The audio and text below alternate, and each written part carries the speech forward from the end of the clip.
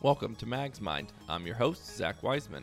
Join us as we explore current trends in social impact, life, culture, and even purpose. In the meantime, we invite you to sit back, kick up those feet, and come sail away with us.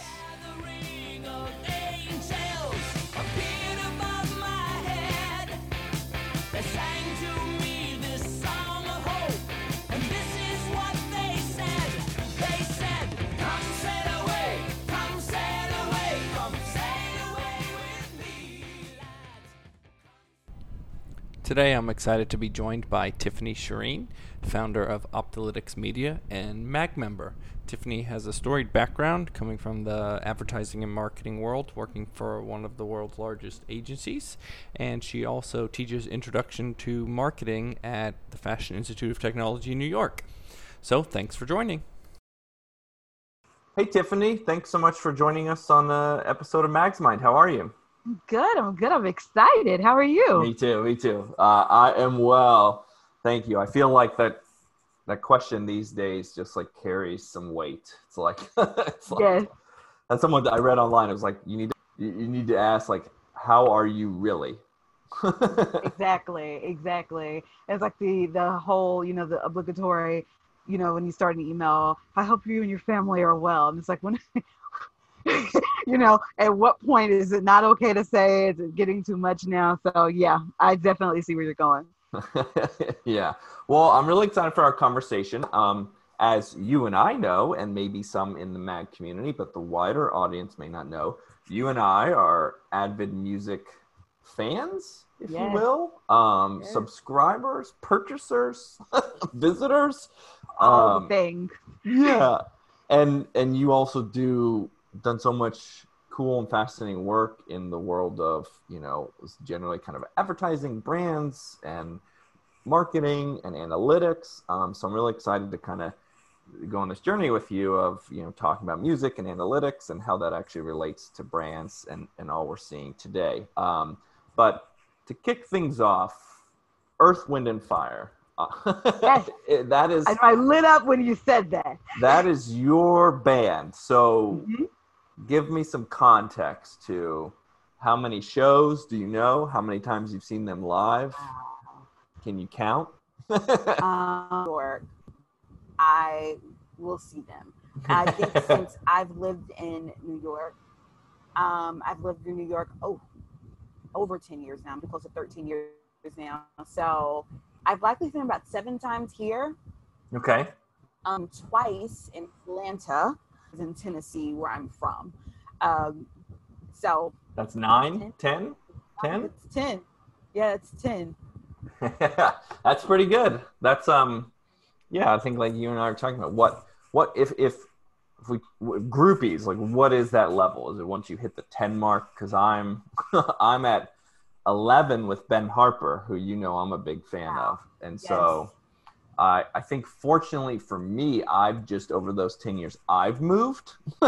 So it's been easier because I saw him when I lived in Austin. I saw him multiple times when I lived in San Francisco. I saw him when I lived in Claremont. I saw him when I lived in Dallas. So, but there's something right now of, with everything going on with COVID and coronavirus, like I think us music and concert aficionados, it's like, I've appreciated some of the online stuff, but I do definitely miss the in-person concerts. And I don't know, it seems like, at least in the traditional sense, we are a long way away from, a quote-unquote normal concert. Is that how? I agree. Yeah. I agree. I will tell you how obsessed I am. There is an amazing concert from, I think, 2005 with Earth, Wind, and Fire in Chicago on YouTube. And it looks professionally done, the video. I don't know if it is, I don't know if it isn't, but I have probably seen this concert like once a week since March. And it is like the liveliest concert. It's like I've never seen it before. I watch every time like I've never seen it before. Oh my God, that's amazing. Yeah, right. I do miss the vibes of, especially a good-hearted concert feel, Yeah. So, I don't know. Of that 2005 video, I'm gonna find it, but it's like there's 10,000 views, and Tiffany is 8,000 of them. Yeah, well, it's also the music front. It's like I think, to me, it's always been an outlet. It's been like a stress release, right? Like I'm someone, I'm prone to like kind of get swept into technology, social media. Like I love being outside, but to get my brain the distance it needs, not just like my body. Like music has always been that. It like helps me in a weird way shut it off. Yep. I don't know if that's So I missed that piece.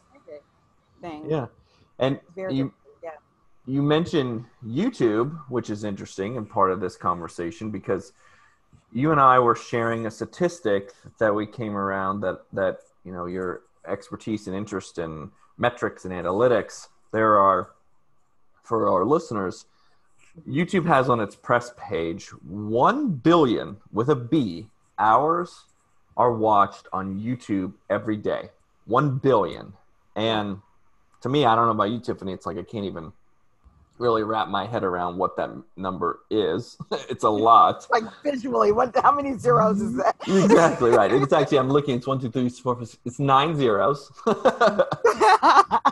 And so there's 8,760 hours in a year. Let's check that math, 365 times 24. Yeah, so basically 8,800 hours in a year. So that means there are just over 114,000 years watched on YouTube every day.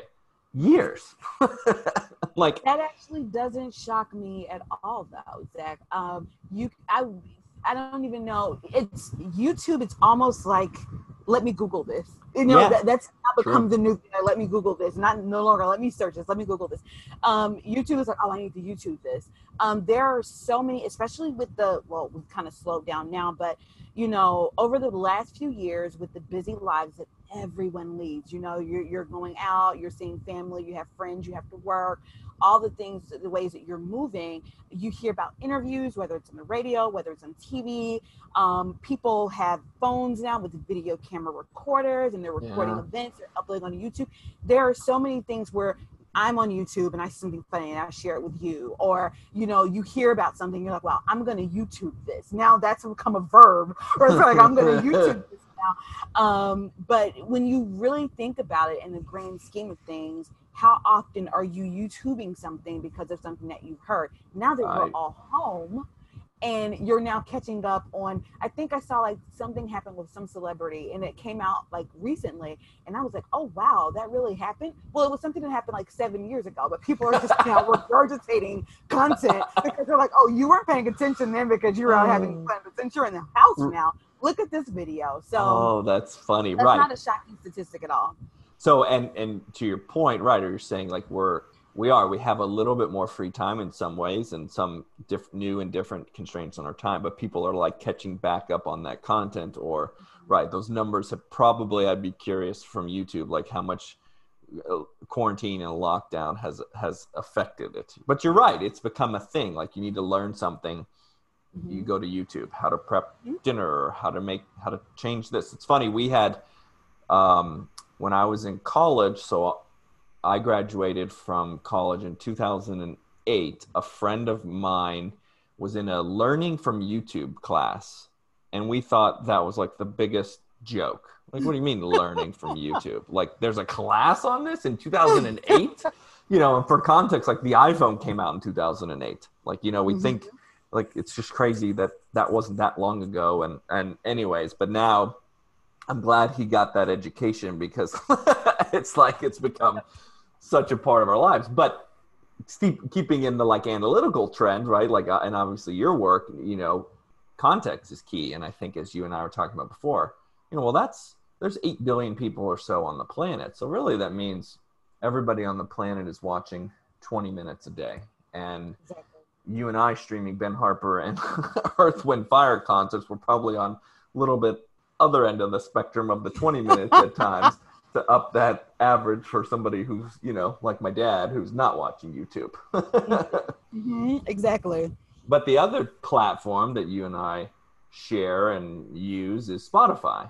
And so, yes. And I think from a branding perspective, Spotify does a really awesome job in those, like, your year in review, your numbers and your metrics. I mean, I love that. Right? They're really good. Yeah. And so, you and I were talking.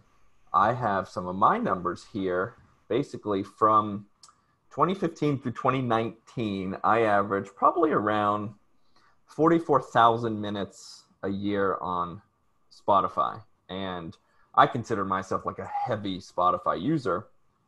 And a friend of mine works for Spotify, and she said, well, actually the statistic is the average Spotify user spends 2.5 hours a day. So that's 54,000 minutes a year on Spotify. And if you look back, I'm below average over the last 5 years, except for 1 year.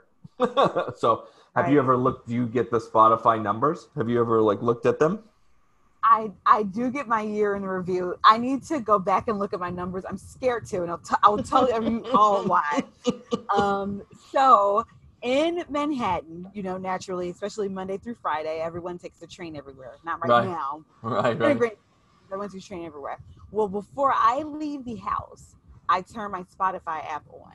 Okay. And I'm listening to music. I have daily, I have theme names for my playlist. We're not going to get into that today, but I have things for playlists. So I'm like, oh, what do I want to listen to today? What mood am I in today? And so I would hit play, and then I would leave the house door to door, meaning I leave the house, get on the train, walk to work, get to work. It takes me about 45 minutes. When I get to work, I'll set up and do whatever I need to do for the day. My headphones are still in. My music is still playing. While I'm working, my music is still playing. Maybe I'll take a break and say hello to people. I'll go back. My music is still playing. I play music all day, maybe take a break, maybe twice, speak to people, get back on the train, get back home. If I have to stop at the store or pick up dinner, you can just forget it. The music is still going. I would say if I leave the house every day at around, 6:30 or 7 a.m. and I get back home sometimes around 8 or 9, you're talking roughly over roughly over 12 hours a day. 12 hours, right. So you're an hour or two out of that. We're talking about 10 hours a day on average. 10 hours a day. Okay. Yeah. So you're four times the average user. Yes. Which is still kind of crazy because that's a lot of Spotify listening or music listening, which is I'm envious of it. That's amazing. And I'm sure you have it curated so well. But that's so whatever 50,000, you have 200,000 minutes. So you would be. And let's just start about the weekends because I have a smart TV. And my app sits on there, so if I'm around the house, if I'm cleaning up, doing work at home, right now, I don't listen to it on my phone anymore. My phone's what's going on? I'm getting all these breaks now. But, I turn my TV on and it's there from what I was I'll just play this again today. And so that's really that. Well, it begs the question. It begs the question, do you fall asleep to music? Is it playing when you fall asleep and maybe it keeps going or no? Or you're I need it? No. Okay. So, because I was going to ask, really, then, I think the framing for you is when is the music actually just not on? And then we'll do the math that way. I know, but that would be, if you, again, the context of numbers and metrics is, if basically I saw a stat a couple years ago that sort of changed my thinking of time a little bit, especially as it pertains to work and life, that if you have an hour commute each way, it could be subway, driving, whatever. That equates to 1 month a year of your life is spent in the car. Yep. So, when you think about productivity too, with companies now going remote, some employees are getting. Now, I'm not saying you're working all those hours, but you're almost getting a month of time back by not having a commute. But my Spotify numbers were basically I listen. And I'm 1/4 of yours. And I listen to 40 days worth of music in a year. So you're 160, basically 50% of your year is with music. That's pretty good. And here's the thing, and I don't want to jump ahead of any questions that you have, but here's the thing about Spotify that is really interesting. And anyone who's listening and listens to Spotify, you'll probably go back now, look at your user interface and see what I mean. I appreciate the way they will curate lists for you, meaning they'll have like your daily playlist, or they'll have possible, podcasts that you're interested in, or they'll have, oh, this artist just released an album. How many albums are being released on Spotify every day? We're not even talking about like major record labels. We're talking about indie labels that, you can just automatically upload your music or upload your albums or upload your podcast through Spotify. What I appreciate about it is because they are looking at the amount of time that you are spending within this application. It's almost starting you into this relationship here where they are giving you quality over quantity. So they're saying, you know what, we're not going to just have you build playlists and that's it. That's not what we want. We don't want to just stop here. We want to go further, and we want to understand your interests, understand your likes, understand your dislikes, gauge, things that you are listening to and what will pique your interest. And not only will we see, oh, you listen to this artist, let's show you what else this artist has come out with. They'll also say, well, if you like this artist, you'll love, it's like the perfumes or the colognes you get. You like, you'll love, but it's the same thing, that they have with Spotify. And I really appreciate when a brand can say, I want to bring you more quality. Let me understand you a little bit more to be able to provide you that. And that's one thing I really appreciate about the application. So would you consider Spotify then like a brand or a platform that uses data well? Is it fair to say? Yeah, right. Yes, I feel definitely building on it every time you turn around. Like it's never just stagnant. Right, which is great. And you do. It's like you realize when you look at your numbers and statistics, which they did a good job, it's like, I have a relationship with this inanimate thing. Like Spotify and I, definitely you and Spotify spend a lot of time together.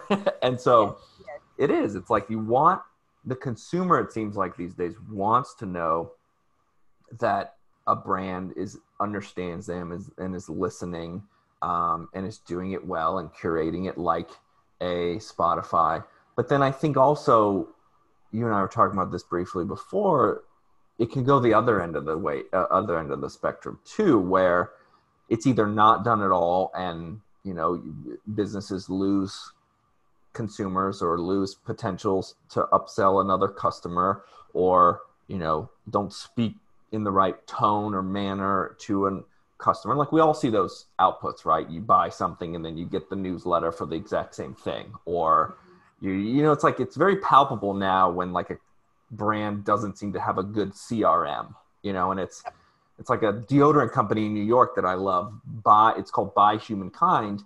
They did this whole big push that they created, and I love them. And they created this whole, we're going to text now. They text you, which is more personal. And the first thing they texted me was like, hey, we sell deodorant. And I'm like, well, yeah, I've been buying your deodorant for 2 years. Like you should know that about me, right? Like I thought we were friends. Right, but exactly.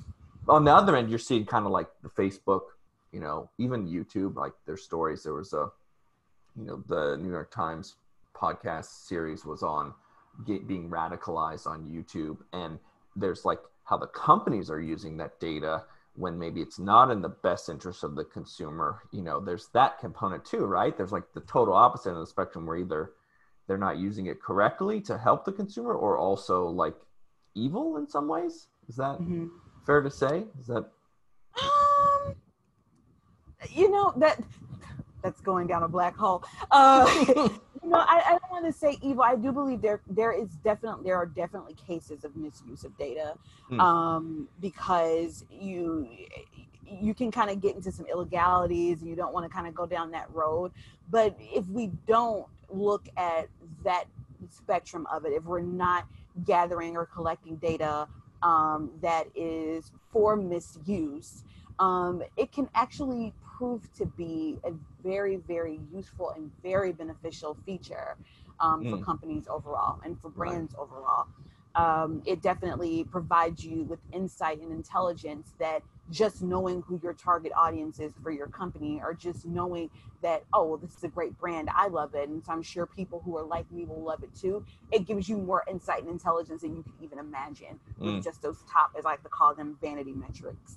And you founding Optolytics Media, I think, and that's part of what you do so well, is also helping companies understand where and how to invest and have a system behind it. Because I do think, probably people, any business owner, anybody in marketing, anybody who's like tried to also run that campaign or take data and turn it into an advertising campaign or market a small business, it's like extremely overwhelming. It's like, I don't know who to give money to for what, and right. But that's where I think you do such an awesome job, is helping organizations and businesses and companies of all sizes say, okay, like, you can test things, you can spend here, we're going to evaluate it and understand the data to justify the ROI. And do you feel like it's so important these days because there's so many choices? Is it because, like, if I had $10,000 to spend on advertising, I could put it 9 bajillion different places? Yes, it is the equivalent of taking a 2-year-old to Dylan's Candy Bar. That's, I mean, I have a 2-year-old, so right, that's why that I was laugh. thinking about it when I was saying that.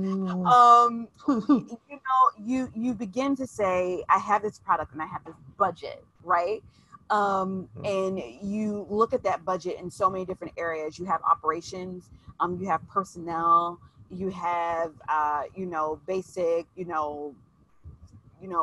whatever equipment that you need to be able to continue having your business work for you. And then you have marketing and advertising. And my mentor told me one time a few years ago when I was working for his firm, he was the CEO of my firm. And I remember I was going to my first client meeting. And he said, have you been to a client meeting before? And I said, no. And he said, good, know this. Our presentation is for the chief marketing officer. But when you walk in that room, it's going to be the CMO, the chief executive officer, and the chief financial officer. Now, the chief marketing officer is going to sit by you, but the chief financial officer is going to sit by the chief executive officer. And the CEO is going to look at the CFO when you're done with your spill to see if they want to make that decision with you. The CMO is going to be your best friend. And so when you begin to think about that in the grand scheme of things, data is the way I like to see it. It brings two powerful arms together. It brings that revenue, that financial piece together, and it brings that quality and that marketing piece together. And it's so interesting that I started in advertising and worked there for years, and I love advertising and I love marketing. Data came through about the midway point of my career, and I said, wow, this and this can make this work and that work. And you have, other companies, of course, bigger agencies who are doing this as well. But what we do at Optilytics Media, on top of just doing media buying and planning and advertising and marketing, is for a lot of small businesses, we take that data off of the marketing team's plate. Yeah. The marketing team has a lot to worry about. They're looking at who their target audience are. They're looking at budgets. They're looking at where they want to spend. They're looking at how they want to spend. They're looking at all of these different things that marketing teams look at on a day-to-day basis. Data, it's like the last thing on their mind. They need it. It's a definite need. It's almost like you can have a flourless cake. So I'm not going to say you can't, but it's almost like, right. Yeah. Right.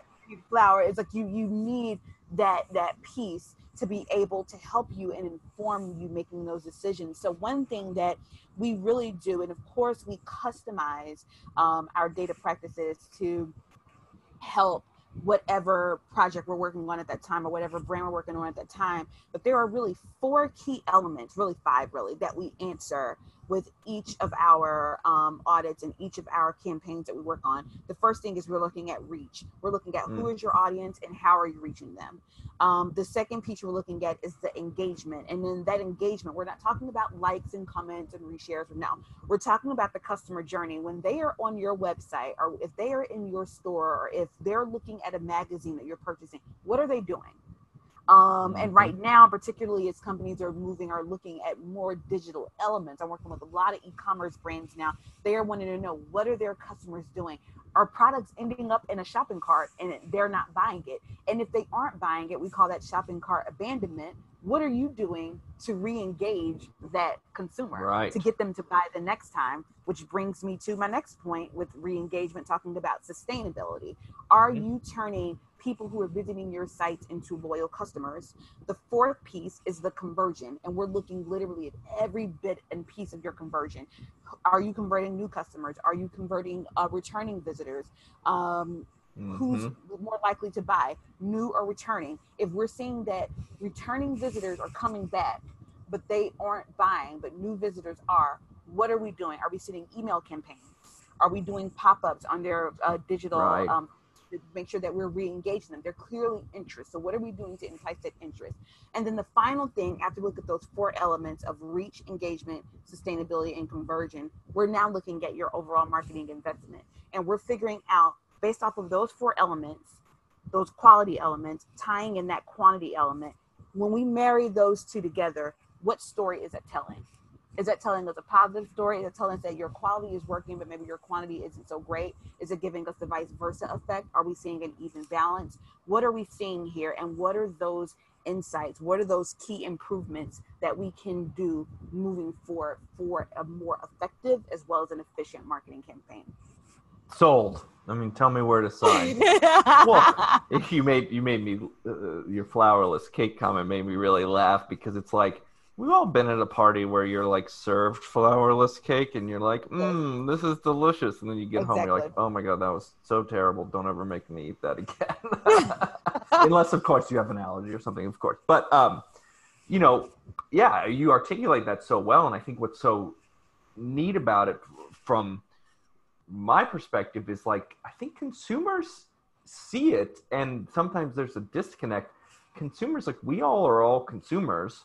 And we see when it's not done well, right? And that's like the same thing when you buy a product and you get advertised for the exact same thing. And you're like, well, who's not doing this right? Who's not looking at the data? Or is Google ripping off Nike? Or what's happening here? And you see it in other marketing facets too. Like when, an organization, could be an NGO, could be a small business, talks to you in a way that makes you stop and say, wait, I thought we had this relationship, right? Like the humankind example. Like, wait, I'm a evangelist for your brand. What do you mean you don't know who I am?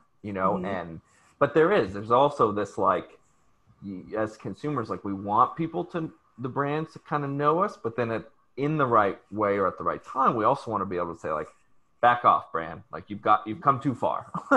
Like, I don't need to be texting with every brand that I buy from, right? Right. And one thing, I'm also a teacher. I teach marketing, right. And it's an introduction to marketing course. And the one thing that I try to, it's my secret sauce to get my students, my 19-year-olds and 18-year-olds interested in this subject. The first thing I talk about is dating.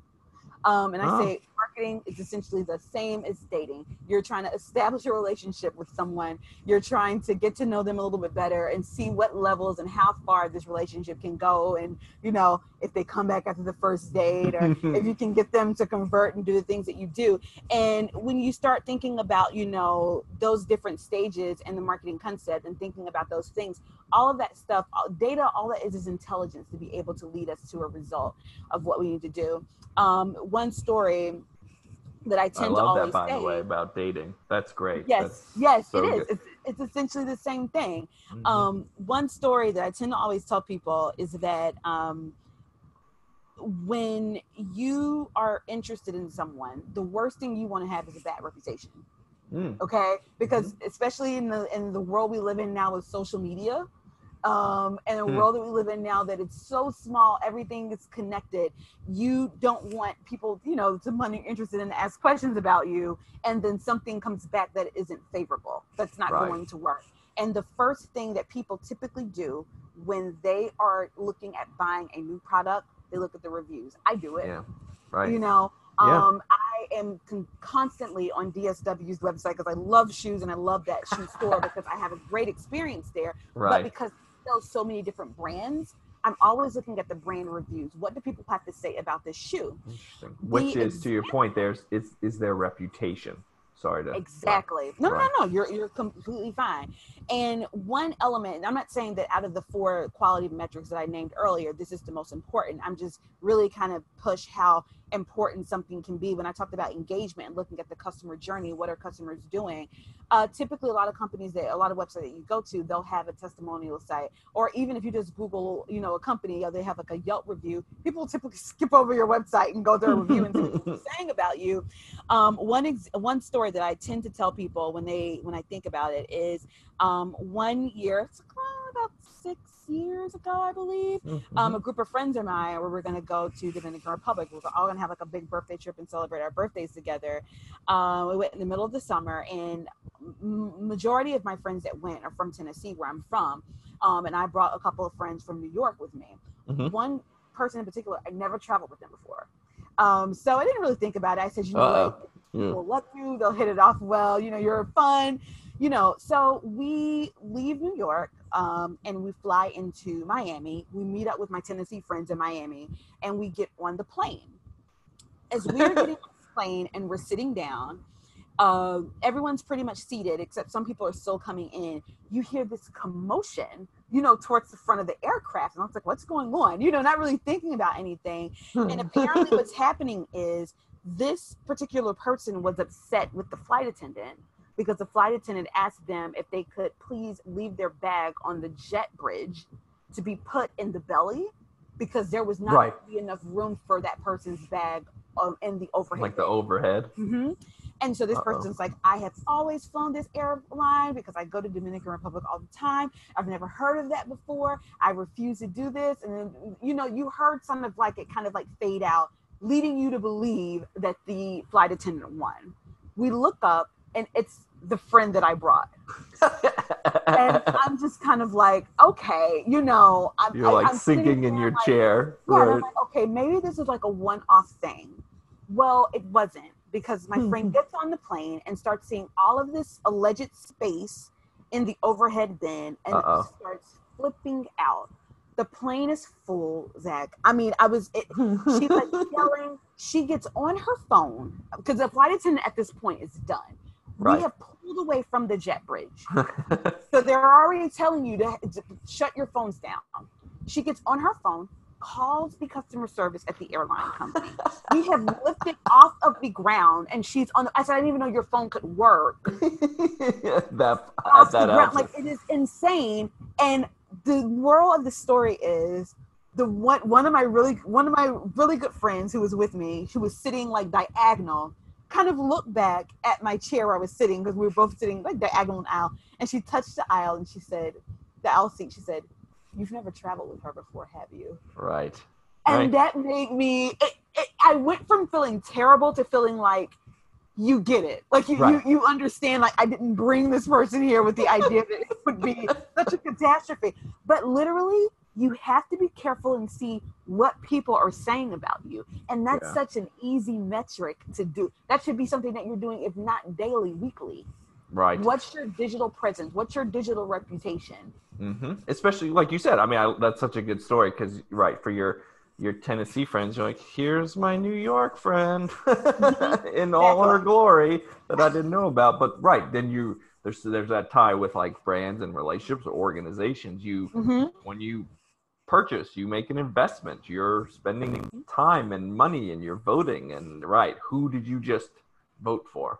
And I like in your class at FIT that dating analogy too, because it's like we've all have a friend, or who maybe overcame a really bad first impression or bad reputation, but it took work, or it took some time or energy. And I think Facebook, sure, it's like a brand that is like kind of keeps going back and trying to like fix reputation. I felt like 2018 or so was like the brand apology tour year, right? It was like Uber apologized and got a new CEO, Wells Fargo, Facebook. It was like every commercial was, we're sorry, not sorry. But that's interesting, like with the brands, to think about it in that way. How do you want to make a good first impression? How do you want to do some research, and how do you want to feel prepared, and but also have the right follow-up? And if that person is interested in you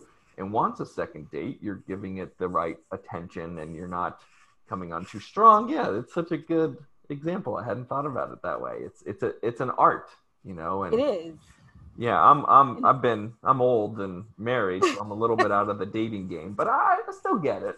Well, no.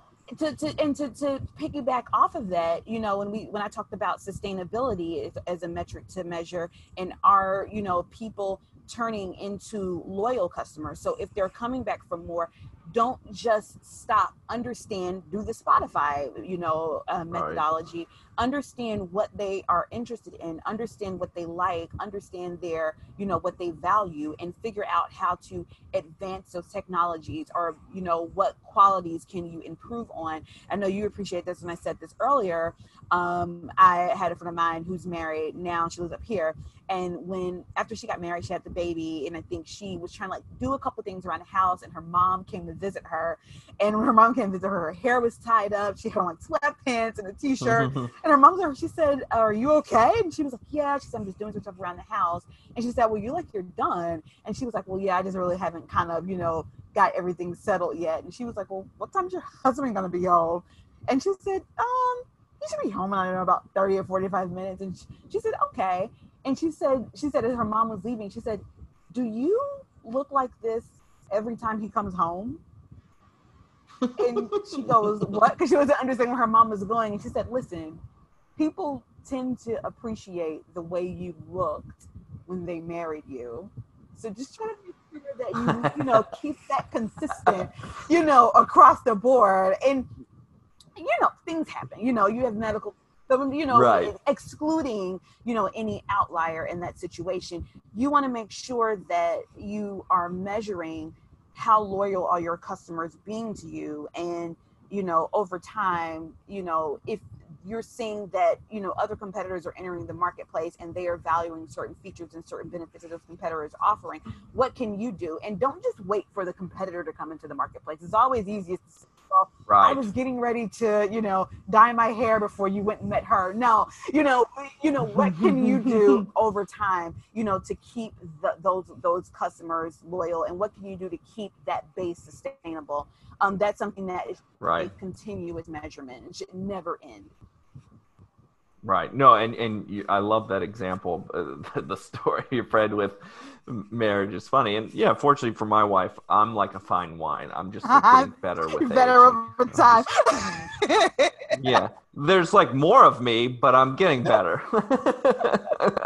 No, it's you're right, but because what's interesting though, there's for a mag project we've been working with an organization on their branding, because I think technology plays a role in this too. And what the lens you're adding, which is so important, is like how are you actually measuring and analyzing this? Is I think because technology, and like we're seeing with COVID, and we're going to see more, unfortunately, I think with like climate change and stuff, like the ground is shifting, right? And that could be driven by lots of factors. And I think a lot of people felt like COVID just sped up certain timelines of certain Yes. things. And so, but your story about like kind of the marriage thing is, as I'm interpreting it, is it's important to, for brands and organizations, like you're creating a vision, or you're also selling a vision in a journey, or it could be a vision for the future or the work you're doing. And by moving into that space more and having those values, and also like you're saying, analyze them and understand how your data is supporting some of these things, you're creating where the consumers are coming with you. They're more along for the journey, and you may release a new product, or you may release a new service, or bring in, like the DSW example, curate another brand.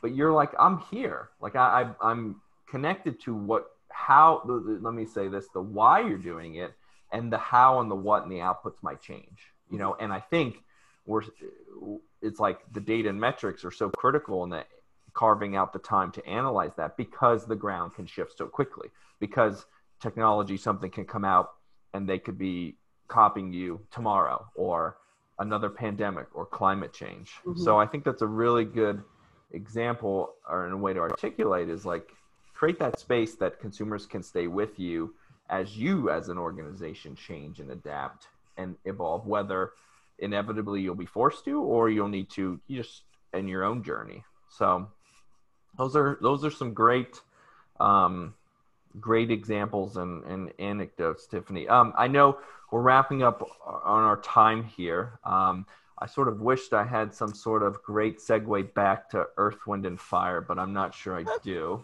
other than I'm going to go watch a 2005, or you're going to send me the link and we'll share it around for this concert. But yeah, I just thank you so much for all your insights and sharing about the importance of data and what brands can do and how it relates to consumers. I think also, we're not getting political, but we're in an election year, so everybody has like data and metrics top of mind. But yeah, I thank you so much for your time and really look forward to continuing to work together. So thank you, Tiffany. I really appreciate it. Yeah, this was a lot of fun. Thank you. Okay, talk to you soon. Thanks for joining another episode of Mag's Mind. For more information about our work and our community, please visit magcollective.com, magcollective.com. Until then.